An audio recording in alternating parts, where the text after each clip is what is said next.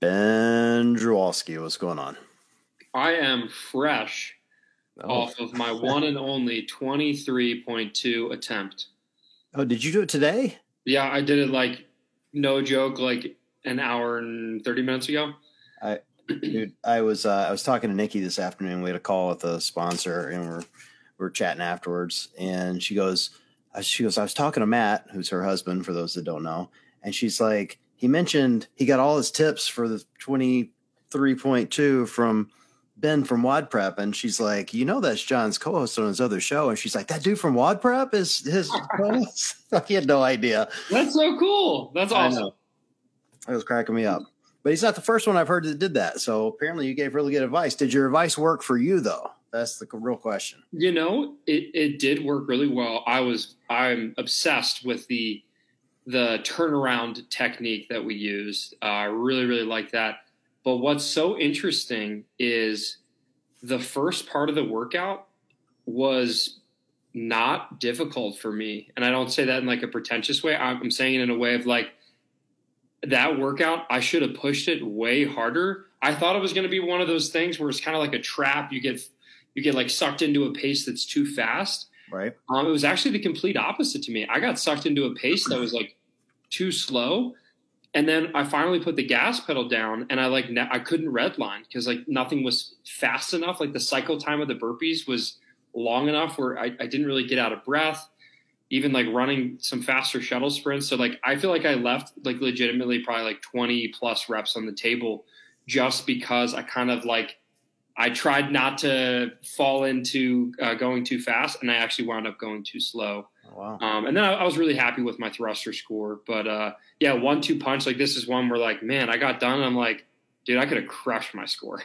You got 30 minutes. You can go do it again real quick. We can reconvene. That's true. I should go knock one out. Hit it. I ended up getting 136 reps on the first part. And again, just like, man, left a lot of reps on the table there, I think. I thought I was going to be a lot more tired than I was because I did do 4 straight days of snowboarding with my brothers. They came in town on Thursday. Yep.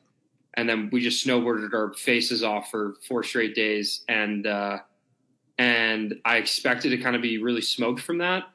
I did have a couple little cramps sneak in, but like it really wasn't that bad. And then I felt really good in the thruster, actually. I hit a 252 thruster. Nice. And then went for 262. And unfortunately, like as I received the bar, my belt, like I had to borrow a belt because I didn't have any of my gear because Right. I'm an idiot. But I like went to catch the weight and the belt just exploded. It just, the Velcro undid itself. So I really do think I could have been able to hit that 262, but I was happy with it. I hate feeling like I've left a ton of reps on the table. But that definitely happened for the first part.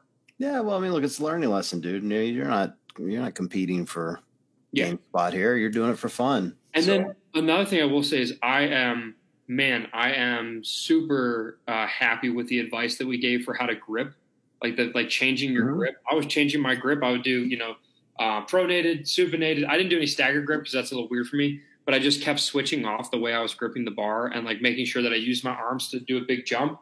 It felt great. I mean, I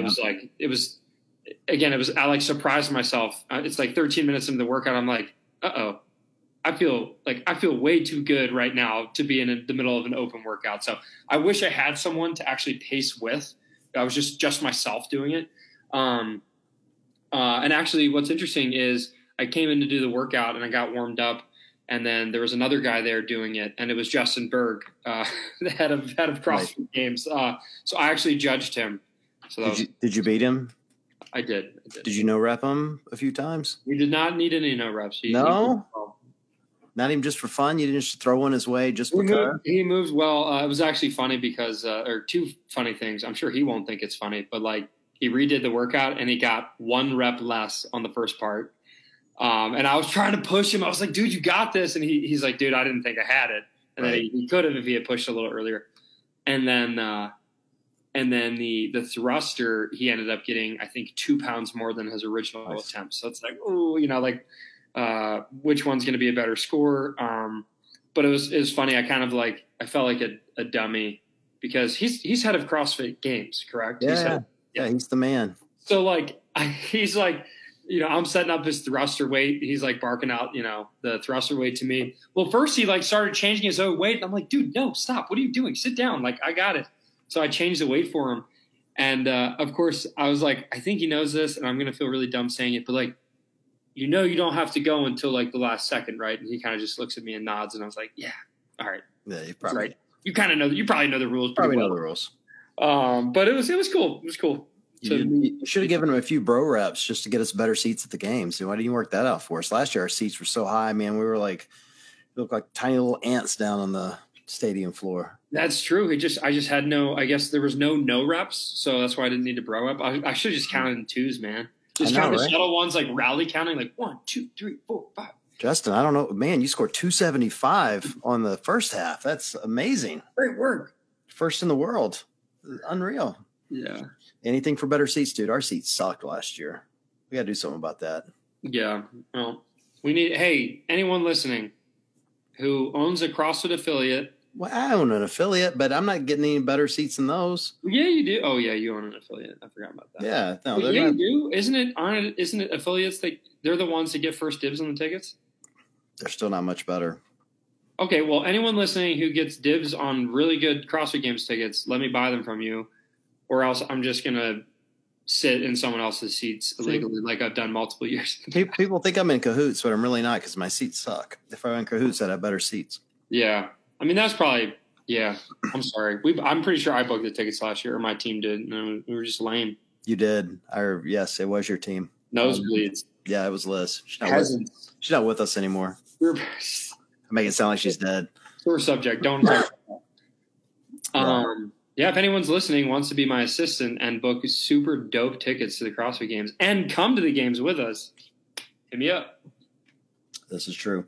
I'd like to say that we did a really good job last week discussing the fact that there could be a heavy lift and I think we called it a 6-minute time cap. We ended up getting 5, but we were real close, dude. Yeah, absolutely. Thought it was cool. I love the workout.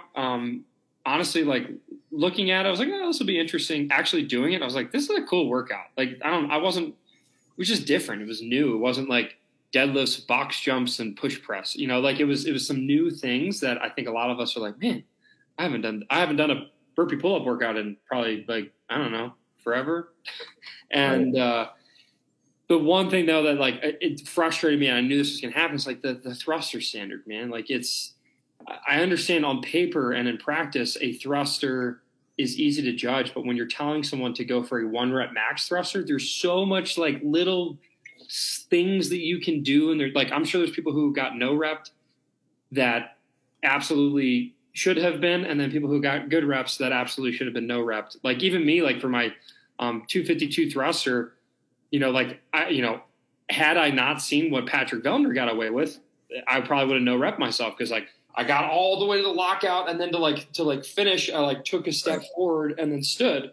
There wasn't really any rebound or anything, but yeah, it was like way, quote unquote better than what Vellner did on the live announcement. So like, I'm like, oh yeah, I'm counting that all day long, baby.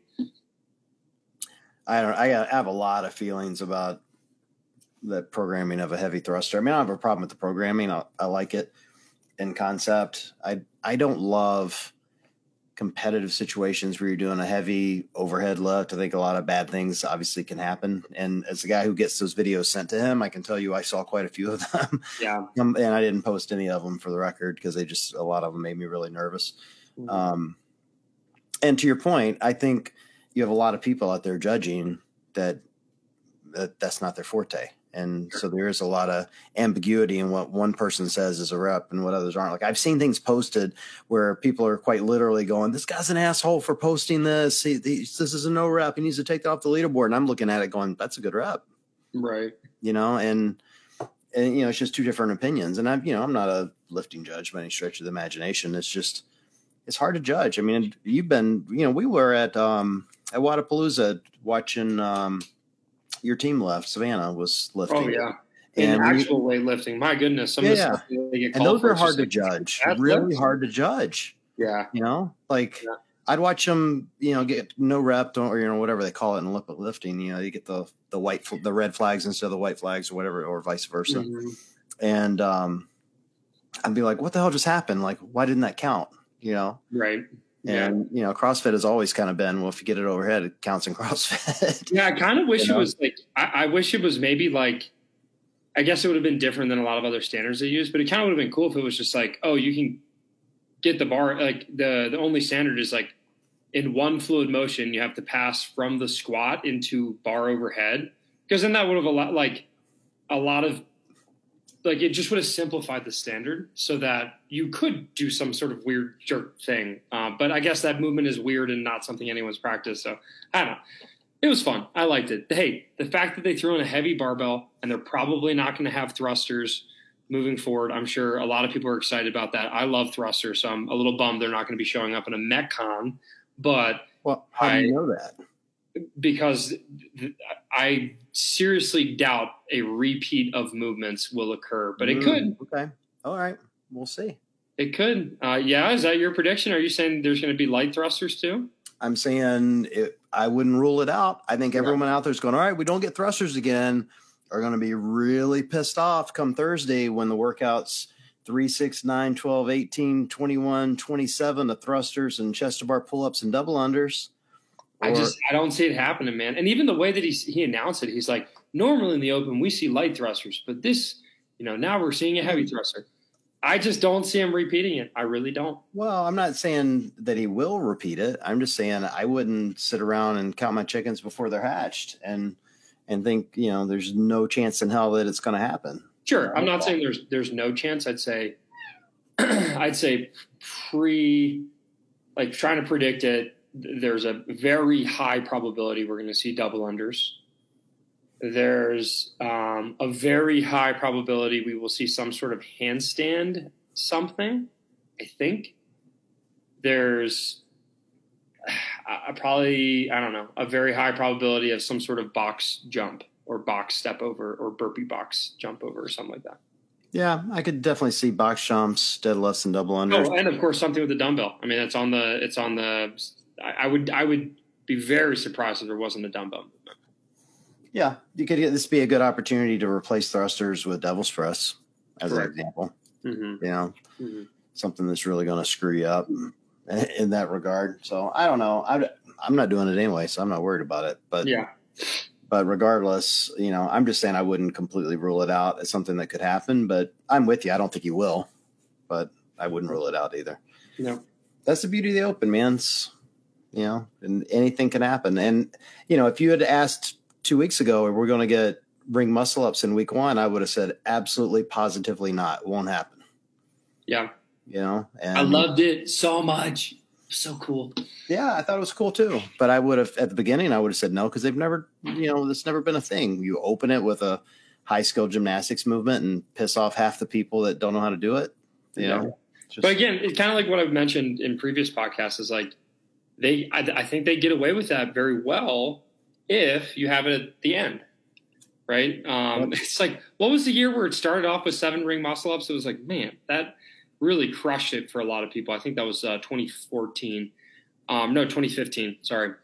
And that really, killed most people's dreams and hopes. But when you put the advanced stuff, like for instance, handstand walks, the end of the workout. So only a certain caliber of athlete is getting to that movement that a lot of people, struggle with.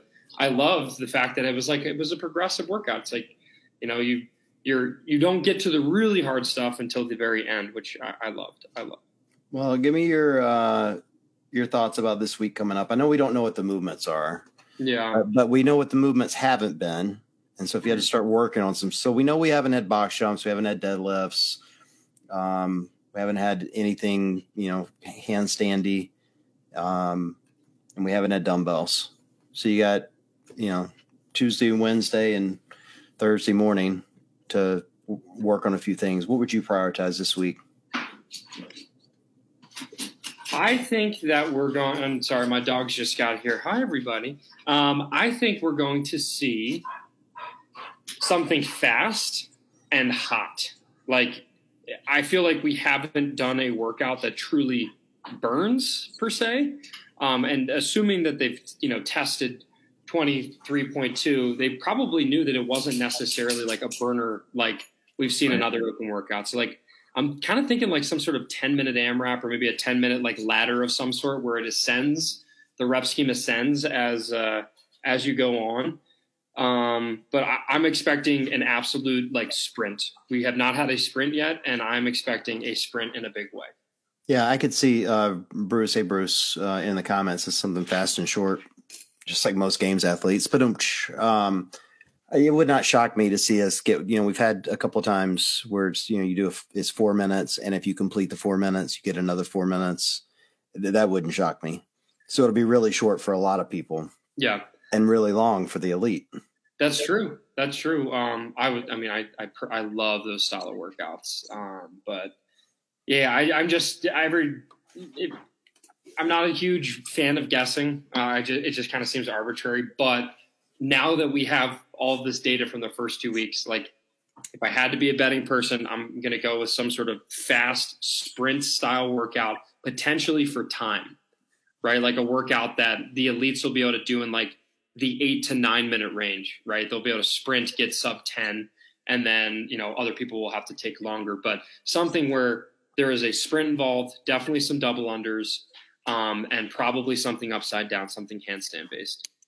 Yeah. One thing that we've been doing that my coach has been having me do specifically to work on these kind of sprint without sprinting that you could do without redlining between now and Thursday is she's had me doing a lot of 2 minutes on, 1 minute off, 3 minutes on, 1 minute off style workouts.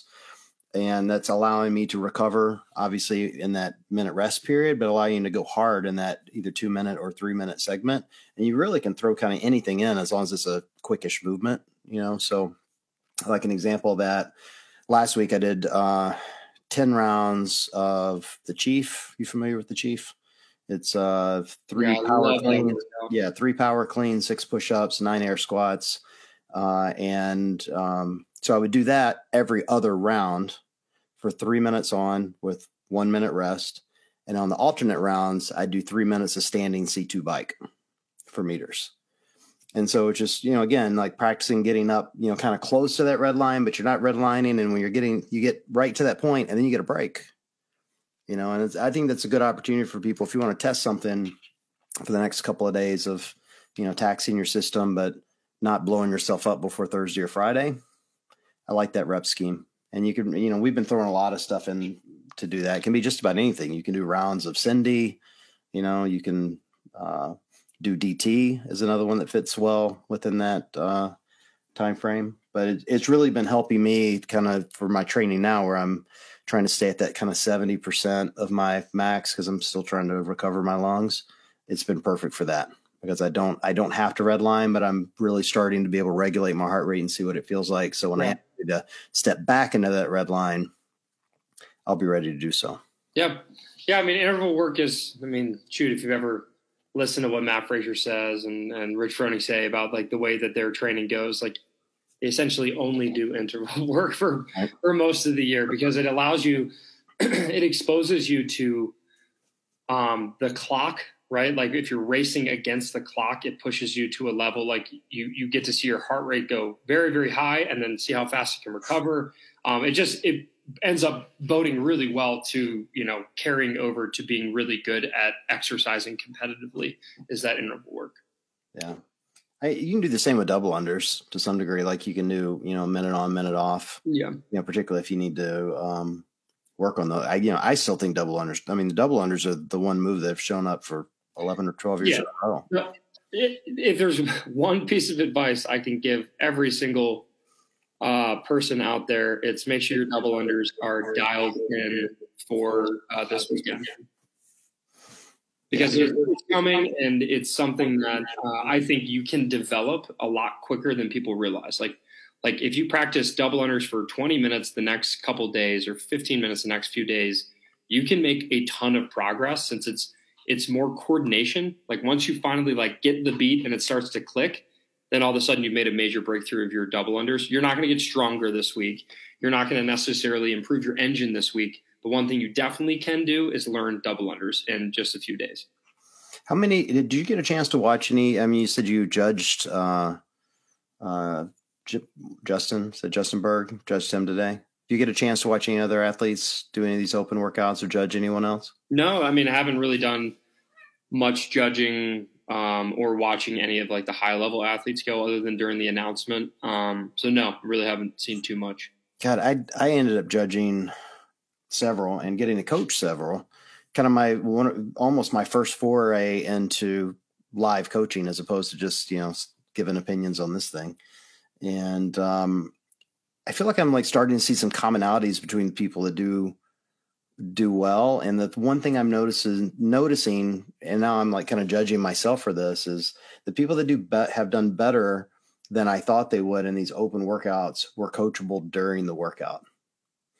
Meaning, like I would see them making a mistake, and I would coach them on the spot, and they'd immediately change it and start improving. Yeah, and I don't do that. I'm a bad student. I feel like I'm starting to feel guilty as an athlete. Like that I'm not listening specifically to my coach's inner workout coaching. Like I think I know better. And so was a big aha to me that. There are moments if so I guess my advice here is like, if you're going to do the open and you have a good coach that's counting, it's not just your buddy giving you pro reps. Yeah. I think you should be asking for that. Hey, if you see something, please tell me on the spot so I can correct it. Like ask for coaching advice before you go in and ask them to spot it while you're doing it. And then actually listen to it, like have a plan and follow it and let your coach guide you through it. Yeah, Justin had a score that I won't share his specific score because I didn't ask him if I could do that, but he had a score that he's like, hey, this is where I got last time. I want to beat that. If you see me getting close, please like give me some encouragement to let me know that I can get there. And I did, and he ended up not getting there, but whatever. Good bad coach. That's all you. Must not have been a good coach. Right. But one thing I realized in the middle of the workout that I should have, I think a lot of people don't necessarily allow themselves to get coached because some people are like, oh, they're in the middle of the workout. I don't want to throw them off. But one thing I was thinking about mid 23.2 was I wish I had asked my judge or, maybe a spectator to let me know if I was over pulling my pull-ups. And also to let me know if they saw a significant decrease in my shuttle speed because I realized like the difference between getting your chin above the bar and like almost doing a chest to bar, it's a lot of time and it's a lot of energy. And it's something that I realized like watching my video, I was way over, like I was doing so far beyond the standard that it probably saved, it hurt my time and it hurt my, it probably hurt my strength and endurance. And then another thing is like, just like whether it's your judge, I know like in an actual competition, the judge isn't there to coach you, but in the open, sure. Ask your judge like, hey, if you see anything that I can fix, or if you see anything that doesn't require tons of explanation, if my judge had just come to me and said, Ben, you're over pulling on the pull-ups, like 5 inches lower, I would have been like, oh, wow, okay, that'll save me a lot of time. And it probably would have made my cycle time quicker had I sought that coaching rather than looking at my video and just being like, oh, shoot, I way overdid it there. Right. So I think you have to just be really clear with the people around you that like, if you are the athlete that will accept coaching mid-workout, let people know that. Because for me, I don't tend to coach people mid-workout because I've seen it throw people off in a big way. Or like they're like, what? What did you say? And then I try to explain it more and they're like, huh? It's just like There's like back and forth of like, okay, never mind. But if you are like, hey, if you see anything that I can fix, simply please let me know. I'll be coachable. Then they're not going to be afraid to give you that advice. Well, that's a good point about not shouting cues to people that are far too complex, because that's where you do start getting into, now you're having a back and forth and you don't want that. Like the cues I were given were very short and specific. Step up into the burpee, like step up with your right leg. Now step up with your left leg. Use a reverse grip on this next pull up. Take a 5-second break, like really specific things. I certainly wasn't, nor am I qualified to give, really detailed coaching on the heavy lift as an example, just not my forte. But I do think, kind of the same for coaches. Don't be afraid to give that coaching. And I think often like coaches feel like they can't do it, to your point, because there's going to be a back and forth. And what I was noticing from these athletes, mostly because several of them are really new to CrossFit, I felt like they were working harder than they needed to because they felt like they couldn't stop because I was watching them. You know what I mean? And so they were negatively impacting their score. And because of the John Woolley effect, they were like, I can't slow down for John Woolley. Or for anyone. It wasn't because of me. It's like anyone sitting there watching them, because, these are new athletes. They've never been in the open before. They've never had someone stand over them with a clipboard and literally count reps. Yeah. Because I'm trying to be a good judge. Like, I'm counting out loud. I don't want them to have to count these reps because it's a lot of reps, even, when you don't get a ton of rounds in this one. Well, I think this was if I had to count this workout myself, it would have been a train wreck. like trying to keep up with the shuttle runs because it's such a slow cycle time, and like trying to keep up with the burpees. I was like, this is the perfect workout for me to have a judge that counts out loud every single rep. But yeah, I think having the pressure of people counting and then people watching, and also knowing that you're going to be judged on your score. That's why, like, in every single open video that I make, I'm like, hey guys, don't come out too hot. You're going to be tempted to come out way too hot. Because all these people, especially the newbies, they get all excited and then they're just like, I feel invincible. And then they, run into a brick wall. Yep. Hey, someone I missed it in the comments, but I wanted to ask you this question because I saw it. Here it was. Brian said he wouldn't be surprised if we do wall facing handstand push-ups and a ton of single unders with box jump overs and dumbbell snatches. So the wall facing handstand push-ups, it's something we've never done before. And obviously, you've only got 2 days. Is there something you could practice on that between now and then at a minimum, just to get comfortable upside down? I mean, okay, so if your issue is being comfortable upside down, then wall-facing handstand push-ups are probably not in your equation, right? So, like, I'd say the wall-facing strict handstand push-up is more something that people who can do the other two types of handstand push-ups already with a decent amount of proficiency should practice, because it could pop up. For whatever reason, I don't think it will, but it could. It definitely could, right. Especially because we haven't done a handstand push-up yet. So if you're having issues getting up on the wall, then, like being able to translate that into being comfortable on the wall and doing strict wall-facing handstand push-ups, I think could be potentially a stretch.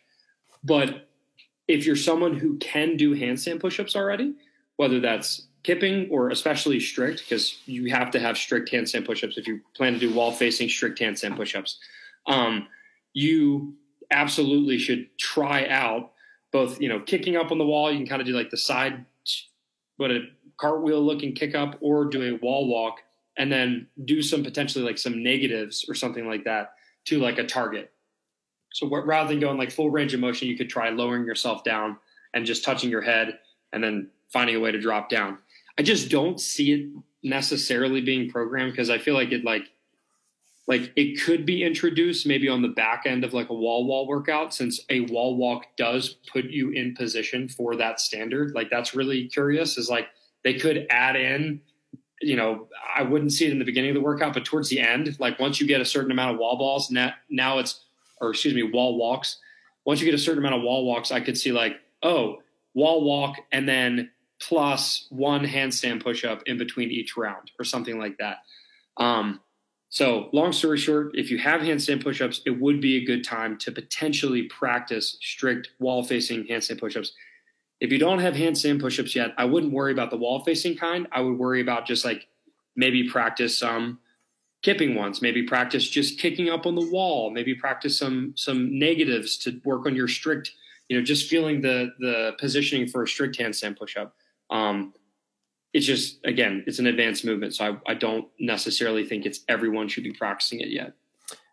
Let's say hypothetically handstand push-ups show up. Forget the reverse facing one. Yeah. And we just get good old-fashioned handstand push-ups, and there are 10,000 different ways they've asked us to do it in the 12 years we've had the Open. It's a square root of your femur length divided by the space between your nostrils. Yeah, well, look, I mean, it's a hard movement for some. I guess the question is, I think where a lot of people struggle is they don't know where to take breaks. It is the one movement. I know there's probably more than one, but it's absolutely the one. When you're done doing them, you're done. Like, sure. You cannot come once you hit the wall, you cannot come back. There's just no coming back from it. Any tips around what those breaks should look like for the average Joe CrossFitter? When you say breaks, are you talking about within the rep, or are you talking about like within a set? Yeah, I don't know. Like, I'll give you some examples. Like, I can do pretty big sets, but in the early days, like if I did more than 5, I was going to burn it. Like, I had a max number I would get to, and then I was done. That number was south of 30 for sure. It was closer to 20 than 30 for sure. Um, in total, regardless of how I broke them up.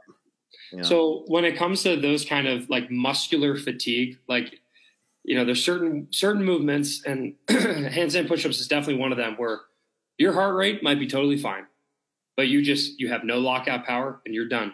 You're not, don't even feel like you're working out that much. You're so blown up in the shoulders that you can't get it done. It's really important in workouts like that. You don't just like leave a rep in the tank. It's like you leave 3 to 5 reps in the tank. So each set that you're doing, you need to drop down and say, I could have done 3 or 4 more, but I'm not going to, because I'm not going to be tempted to take it to that level. And that's what happens with a lot of people is like, let's say it's a set of 21 handstand pushups, and they'll like open up with this set of 10 and then 5, and then now they're blown up. They're completely destroyed. And then they have to, really, really struggle to get the rest. It'd be so much better to take that initial set of 10 and do 5, and then maybe 5 again, and then maybe 4, and then 4, and then 3, and like always leaving several reps in the tank. That's just going to allow you to get back up and accumulate reps rather than hitting that dreaded wall where you just can't do it anymore. And then secondarily, when it comes to actually doing the rep with strict handstand pushups, if that was programmed, you have to make sure you're not resting at the bottom of the rep, because you've lost all of your tension and it's going to be really, really difficult to get yourself back up. So when you're lowering your head down to the mat, you should think touch and go. It's like maybe not bounce and go, but just a touch and go. Like our goal is to tap our head onto the target and immediately press back up under tension. That's really important for strict handstand pushups. When it comes for kipping handstand pushups, is actually the opposite. Kipping handstand pushups, when you're down, when your head is down and you're in that tripod position, like that's the time where you can take a little bit of a break, because you're able to relax your shoulders, and then you can do the kip to get you out of the hole and lock out the rep. I have obviously a bunch of videos on that, but that's what I would say about resting for handstand pushups. Always leave several reps in the tank, not just 1 or 2, because once you hit that, if you accidentally hit that wall, you're done. And then when it comes to doing the reps, strict, never rest at the bottom. Kipping handstand pushups, you can rest at the bottom, and that's actually a decent idea. I think most people probably know where their threshold is. I would imagine, I would hope, for handstand pushups. Meaning, like I used to know my number right now. It's like I can do more than 30, and then it starts to get squirrely. I think a lot of people know if that number's 10 or 20 or whatever. Is there a sense for you, like you've talked in the past about having to do singles as an example on chest to bar as a way to reduce fatigue and keep your grip from going out? Are singles ever a good method for handstand pushups? And if so, like when? I really haven't strategized handstand pushup singles. Like it works so well for bar movements. And the reason being is because like, as soon as you're done the rep, and that's whether the toes hit the bar or the chin passes the vertical or the horizontal plane of the pull-up bar, you can relax. You just let go. The issue with handstand push-ups is like, if you're doing singles, you now have to kick up, support yourself. And remember, we have to start at lockout. So you're kicking up, you're supporting yourself at lockout, lowering yourself all the way down, coming all the way back up. And then, once you get the lockout, you can fall down. There's like quite a bit more work involved if you do singles compared to if you're able to string them together. That's not necessarily the case when it comes to pull-ups or, a lot of these. It's more like a push press. You don't want to put the bar down. So it's kind of the same thing. Like once you're inverted, you want to stay inverted. Yeah. Until you can't. That's my thought. Although, right. Let's say doing 2 unbroken gets you too close to your threshold. It gets you too close to that blow-up point. Then potentially the time that it takes for you to drop off the wall, shake it out, kick back up, do a rep, that could help you stay below that red line and not blow up. So it could work for some people.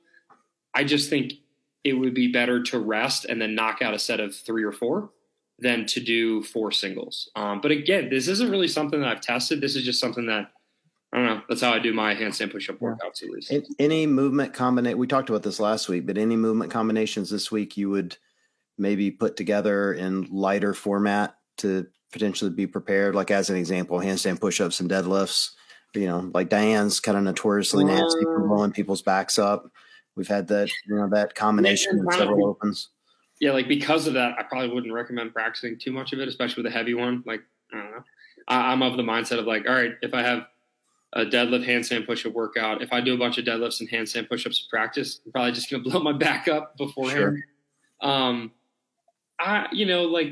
I think the movements that would probably help us, like in terms of pairings, it's like maybe do some deadlifts and box jumps.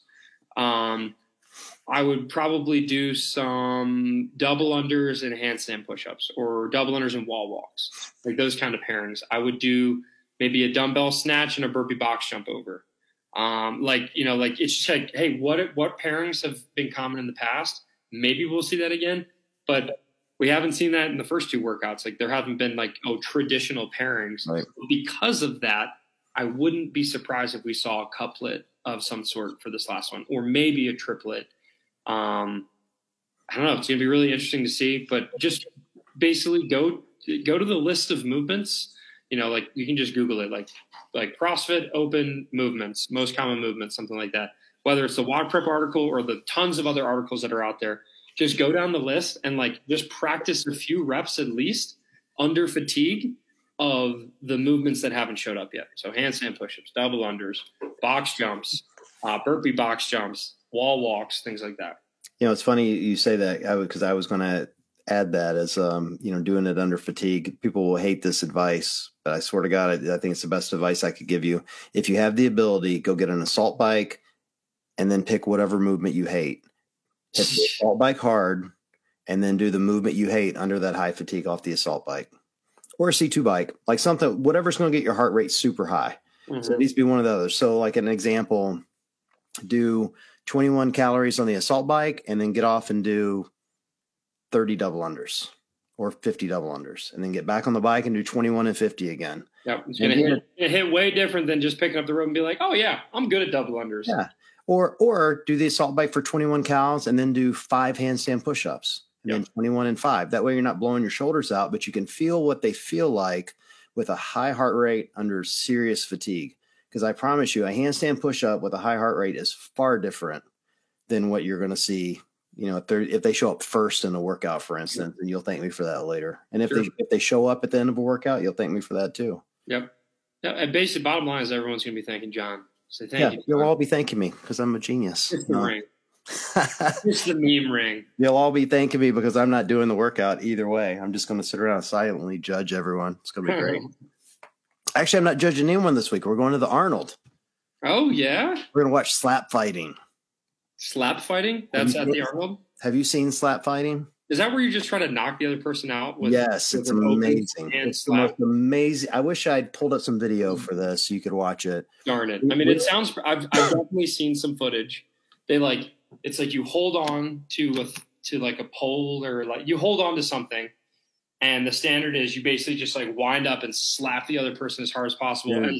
And the other person, I guess if you get knocked out, it's letting go of that thing, right? Or something. Dude, it's unreal. Last year we went. First of all, the Arnold is like stepping onto another planet. Yeah. Imagine every fitness modality, and I'm going to put fitness in air quotes because a lot of it's not even fitness. Right. A lot they have these guys dressed up in armor just beating the hell out of each other with swords and, and it's called LARPing, and it's a big thing. Okay. Yeah, it's a huge thing. I watched somebody get sent to the hospital from that. But slap fighting was there, right? And, they got powerlifters and bodybuilders and CrossFit and Peloton and everyone, right? So we're just walking around. Peloton there? You just sit there and ride a bike? I guess. Anyone's into fitness is there, right? Yeah. So we're just walking around minding our own business. And they've got a Jumbotron, and we see two women face to face. And they're got chalk on their face. And they're chalking up their hands. I'm like, what is going on? And then this one woman just slaps the F out of the other one right in the face, just as hard as you can imagine. I'm like, oh shit, we're sticking around for this. So of course we stick around. And the women were interesting, but they're women. They don't hit as hard as men. So they're not really knocking each other out. They're slapping each other real hard, which is interesting to watch. Don't get me wrong. But then the men come up and these are some big boys, like really big boys. And the first one we watched, this dude reared back, and it was one slap, lights out. I thought the dude was dead. Like, I'm not kidding you, dude. The second he got slapped, dude was on his Everybody's back. like, he did. Yeah, it was insane. So of course we're going back. Awesome. Sounds like some Ohio shit, man. Like that's what that sounds like. It's some real Ohio shit. It's amazing. It's absolutely amazing. Well, fantastic. Are you gonna like? There obviously is CrossFit there. Is there like, will some sort of Friday Night Lights be happening there? Maybe. Yeah. So we're going to go. Where are we going? Sorry, I'm still like I'm giving myself abs with all this coughing. It's ridiculous. We're going to go to Christy Aramo's gym. Tom, one of my gym partners, is going to do 23.3 there with their group on Friday, and I'm going to watch. And then I'm sure we'll see the affiliate group, and there's some other CrossFit stuff going on at their Arnold. So we'll see plenty of CrossFitters, nice. which will be fun. I'm also going to get a chance to see Rob from Hard Work Pays Off Strong, Rob Kearney. He's competing in Strongman, nice. And I haven't seen him in person since the game. I had him on the other podcast not that long ago. We should have him on here actually to talk about strength training because he's the man. Yeah, he is totally the man. So I'll get a chance to see that, and hopefully some of the Hard Work Pays Off team, which will be there together. And we'll watch some of the Olympic lifting, hopefully. I mean, it's always, like you just see these amazing feats of strength while you're there. It's like really kind of unreal. But, the fun part's the people watching. Yeah, people watching. So people who are just probably, I can only imagine how juiced to the ears everyone is there, or a lot of people are from various aspects of fitness, CrossFit not included, or CrossFit also included. But I have a feeling it's probably just, I can only imagine the amount of skin showing in the crowd and just all these super fit people walking around, just posturing, just walking around. See how they are. It's interesting because, the strongman people like Rob are just big. They're big boys. Yeah. Units. They eat a lot. They're just big. The bodybuilders are a completely different breed. Yeah. It's all about glamour muscles and show. And so those guys are always walking around in like the little spaghetti strap, like tops. Yeah. And they're showing off, their skin. And usually they'll have, whoever's with them, their girlfriend, significant other, whatever, same thing. Like, and, they'll look just like all tanned up and, barely any clothes on, and just walking around with bags of free protein samples. So then the CrossFitters are just walking around just like with like blood on their hands. Yeah. Just like barbell hickeys on their neck, just all just mangled up. It's just funny. It was like a few years ago, CrossFitters would have been considered the freak of that group. And now you're walking around like, oh yeah, we're douchebags, but we all are. Like everyone in the place is, so it's really except for the slap fighters. They're the salt of the earth. Oh, dude, I'm telling you, I'm sending you videos of slap fighting. I can't wait. Please text me. I want live action, and then also LARPing. Please, I want to see some LARPing as well. Lots of LARPing. It's called LARPing. Yeah, live action role play. And I saw the other day in Denver, in a local park, I saw like a whole group of people LARPing. Obviously, I sat and watched for a long time. And I kid you not, like they were beating the crap out of each other with these like foam swords and shields. Like it was legit. And like, I mean, it was awesome. I was really excited. All right. Well, the dudes at the Arnold were not using foam. They're like, were they jousting? Dude, they're like real metal swords. I'm telling you, I saw this dude get carted off to the hospital, like literally on a cart. That's cool. Was it jousting? Did they actually joust? No, they just got battle axes and swords, and they're wearing full body armor and helmets and just smacking the shit out of each other. That's awesome. And like there's no padding in those things. You get hit in the head with a metal broadsword, even and you're wearing a metal helmet. That's the definition of having your bell rung. Yeah, it's terrible, but it's so much fun to watch. So cool. Awesome. Yeah, well, it sounds like you're going to have a very exciting weekend. Yeah, it should be. Should be good stuff. And hopefully it'll be an exciting weekend because 23.3 is going to be awesome. I mean, I have to admit, I've really enjoyed the first 2 weeks. One, because I love the first workout. And then the second workout, I was like, yeah, okay, interesting. And then having done it, I was like, this was great. Like, I loved it. It was such a unique workout. It was something that I don't think anyone knew how they were going to feel. Like my guess is that if Roman and Pat Vellner redid the workout, they would absolutely obliterate their scores, because it's just one of those things where you kind of don't know how it's going to feel. And of course, that's what happened to me. It's like I got into it and I was just like, this isn't feeling as hard as I thought it was. Like, oops, I'm 13 minutes in and I should have been going way harder this whole time. My bad. So I thought it was really cool, and I'm very excited to see what pops up in the third week. Hopefully another new movement. That'd be really cool. When you look back on the Open, I know we're only 2 weeks in, and it's probably a better question for next week, but I'll ask anyway. After 2 weeks, any gaps in your training, or you just think, hey, I just learned something about shuttle runs? Man, that's hard to say. Gaps in my training. I just think either week, because we had muscle ups in week 1 and rowing. Yeah, I've been trying to think about that. I think the main gap in my training, and it's been that way for a long time, which it's like part of the reason I didn't want to continue competing is because I would have had to face the gap in my training. It's just like the engine stuff. It's just like the like being able to really grind out a Mekon that doesn't have high skill is something that I don't enjoy, and therefore I actually don't perform that well in it. So like the shuttle sprints and the burpee pull-ups, there wasn't too much skill involved. It was just like grindy work. I was able to kind of maybe make up for it with the heavy thruster.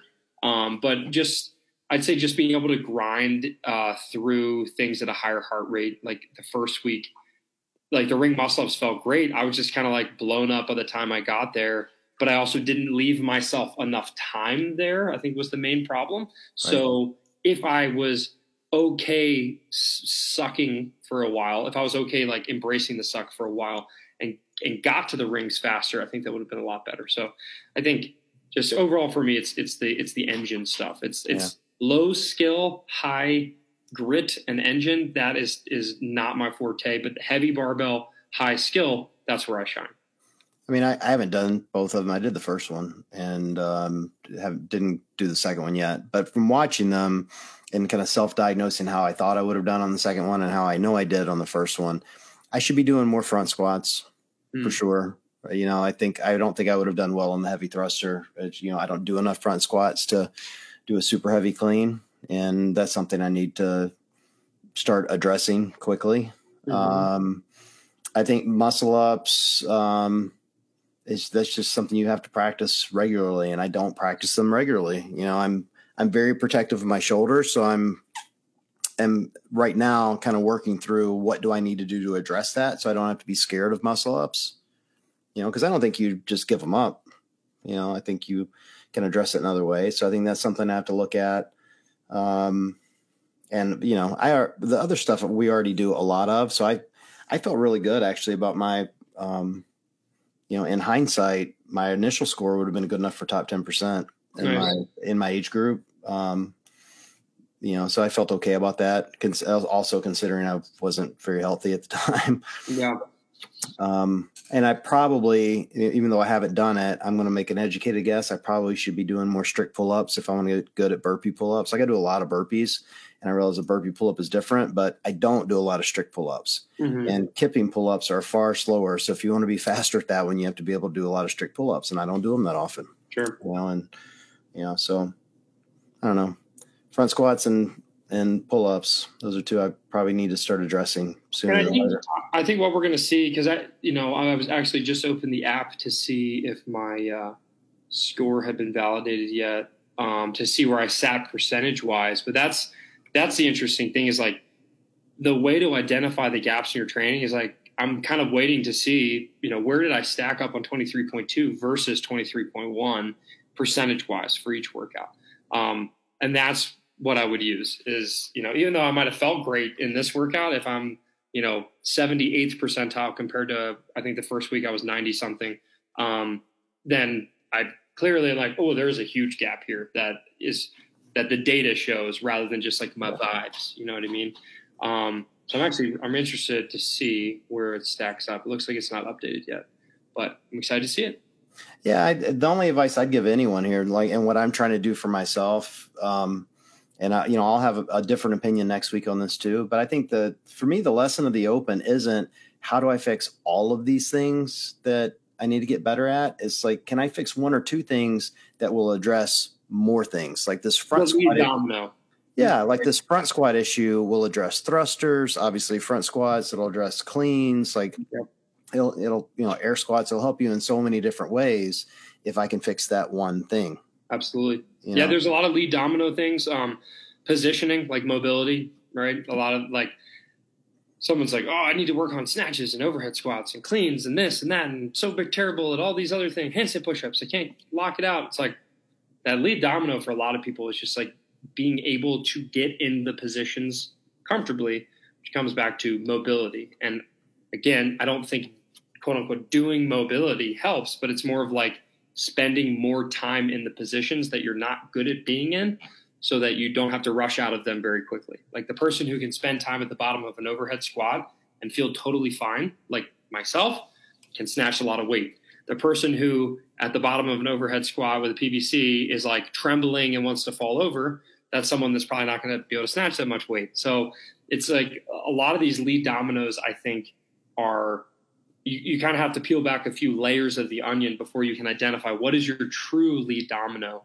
Another example would be like, I'm so terrible at gymnastics. I can't do kipping pull-ups. I can't do ring muscle-ups. I can't really do, Tosa bar that well. And they're focusing on the high skill gymnastics when we found this with a ton of athletes. The number one most important thing is strict pull-ups. How many strict pull-ups can you do? Show me someone that can do 10 plus strict pull-ups, and I'm going to show you an athlete who can do very well in a lot of the gymnastics movements. So a lot of times the lead domino is a very unsexy thing, but if you can identify it and then buy a WOD prep course to solve it or do something to fix that lead domino, so many other things get a lot easier. Dude, I make fun of you a lot for the WOD prep courses. I know that. But I've had so many people during this open say to me, Ben got me through whatever. And I'm like, shut up. You're going to blow up his ego. I hate you. I don't want to hear this. You guys are going to blow up his ego, and it's big enough as it is. But I'm sending everyone hearts right now. I know, but seriously, they did. And I think that's, a testament to all those videos you have put together. So good for you, man. Well, I appreciate it. And I mean, it's the whole lead domino idea is something that I preach a lot in the email and to my athletes and, to all of the people who are inside of our courses or just watching the free videos. Like you don't have to buy anything from us. You can watch all the free stuff that we have. The key is figuring out like what is the one thing that's going to make other things easier. And if you can figure that one thing out, then you're off to the races.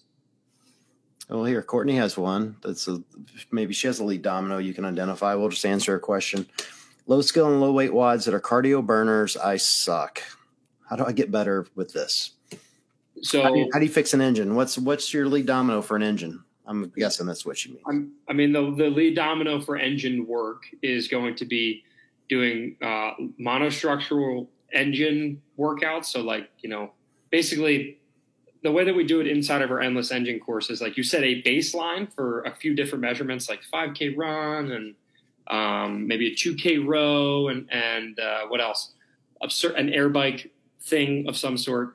So you set all these benchmarks and then you do pacing work to slowly but surely improve your pace and then retest.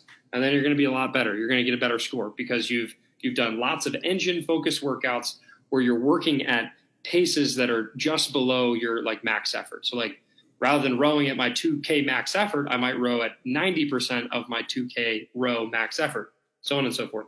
So you get more exposure. So just like, the way to get better at strict pull-ups or even a high skill movement like ring muscle ups, the way to get better at a lot of those things is to spend more time practicing the ring muscle up transitions or spend more time getting strong with your strict pull-ups.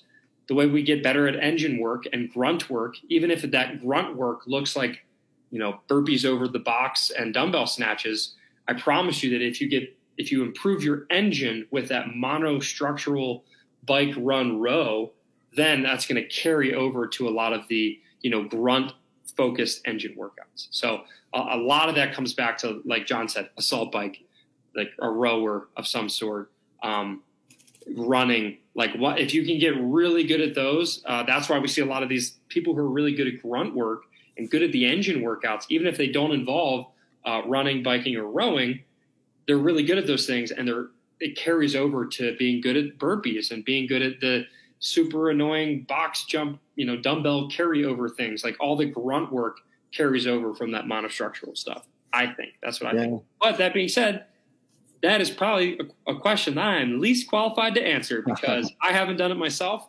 and my team has done it, right? So that's why my team made Endless Engine because I'd be such a fraud if I made it because I don't have an Endless Engine. And I realize that's a weakness of mine. But admittedly, I'm not necessarily actively trying to attack that weakness anymore. Yeah, but I think it's good advice. And that run row bike, finding ways to work that in, I think are important. Like I've been doing another kind of rep scheme, for lack of a better term, that Jen's been having us do is you'll do in a 5-minute window. So we'll do the full hour. I'm not advising most people do the full hour, but we'll do 6-minute windows, 5 minutes of work, 1 minute of rest. And in the 5 minutes, you'll do, let's just say 30 burpee box jump overs. And in the remaining time until 5 minutes, you row.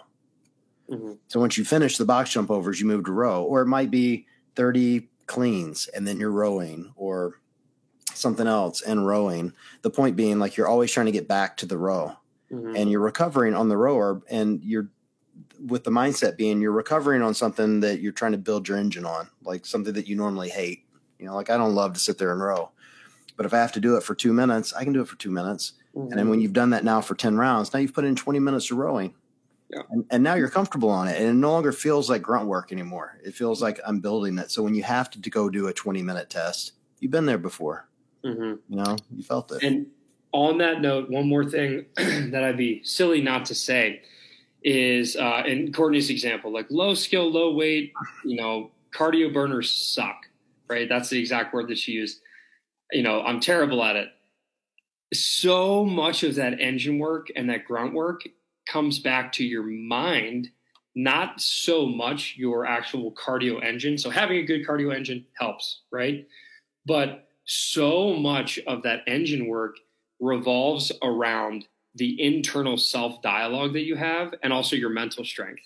If you bring to me someone who has arguably the best engine in the entire world, but has no mental strength, they're probably not going to do that well, right? So I think oftentimes we underestimate how important having a very strong mental game and that mental game, having worked with Dawn Fletcher of Driven Mind Training.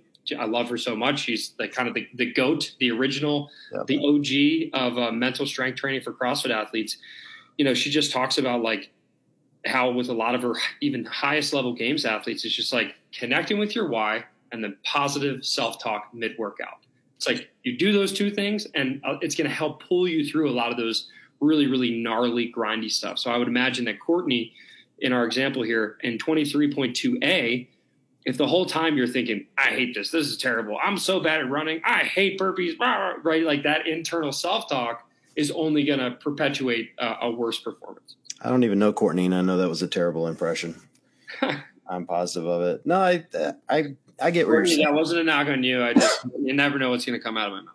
Yeah, no, I get what you're saying, and I agree with that. I think that's the whole point, though, of why you have to practice this engine piece and spend time doing the grunt work, is because once you've been there, it is far easier to have positive mental mindset. I've done so many horrible WODs. I looked at this 14 and 15 minute open workout. I'm it's only 14 minutes. How hard can it be? I know it's hard, and I don't want to downplay Boz's programming because it's terrific programming, but it's still only 14 or 15 minutes. You're going to survive if you've done an hour-long workout before that's just grueling, and so you have to be there sometimes to do it. And I think that's the value of that grunt work, of just getting in and doing assault bike sprints for 35 minutes or getting on the rower and rowing a 10K or, whatever the, kind of grunt work of the day is, because it just makes everything else seem easier. I still remember doing, this is just an example, back when I was actually competitive and trying to make it to the CrossFit Games, I followed the old school competition Invictus programming, right? There was only 3 or 4 people doing comp programming, and it was all free. So me and my boys were following Invictus, and now I'm friends with CJ Martin. But I remember Wednesdays, kind of leading into this open cycle, he would do these 30-minute EMOMs, where it's 30 minutes, and each freaking minute of it was you had 3 different movements, and you did 10 rounds. EMOM, and it was 30 minutes. And I swear to you, it was the biggest mental like burner, not only physically burning, but mentally burning, because every single minute you had to like dig deep just to get that movement done within the minute. But the crazy thing is you could do it, right? Like his thing was like, you can always pick up a wall ball and do 15 reps. I don't care, I don't care how tired you are. You pick up the ball and you do 15 reps. And same thing with burpee box jump overs. It was like, 10 burpee box jump overs in a minute. And he's like, I don't care how tired you are. If you dig deep, you can do it. And it's just like every round was just this mental, mind F, for lack of a better term. And I still can remember the feeling that I have back in the day when I actually got done my first 30-minute EMOM as prescribed, because I used to have to scale down a couple reps. I still remember the feeling of getting done that first 30-minute EMOM as RX and just being like, oh my gosh, I didn't even think I could do it, but I did it. And that means I can do anything, right? Like it was like that mental, like if you do the things that you originally didn't think you could do, it's like boats in your mind, or you're way more capable of what you think. And then I think you can use that as fuel in these, more Bernie Metcons. Yep. No, I agree. I also think it's okay, by the way, to say things suck. I was joking the other day that I forget what our AMRAP was, but it was really long, 40 minutes or 50 minutes. And I'm like, it's going to be 40 minutes of me complaining. And they just laughed at me because they knew it was true. Yeah. And I'll just shout in the middle of workout, this sucks. Well, it's funny because I do the same thing, but I do it for fun. In the middle, the first shuttle run today, I was just like, what is this, a marathon? Like, I'm bored already, and I'm just like, everyone else is actually working out. I'm just like joking. I had to retie my shoes, and I was like, pause the clock. I got to retie my shoes, like stupid stuff like that. So I think you can have negative self words, but you have to, I think, doing it in a positive light. If you're actually like super grumpy about it, then I don't think it really helps that much. No, it was a 40-minute AMRAP on Saturday at Partner WOD. We got to the 20-minute mark, and I turned around to the whole class. I'm like, you're halfway, everybody. Like, and they're all cussing me. They're like, shut up.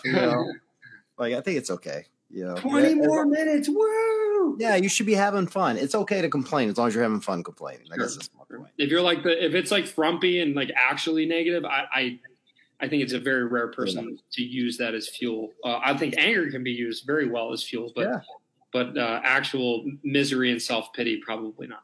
I'm with you on that.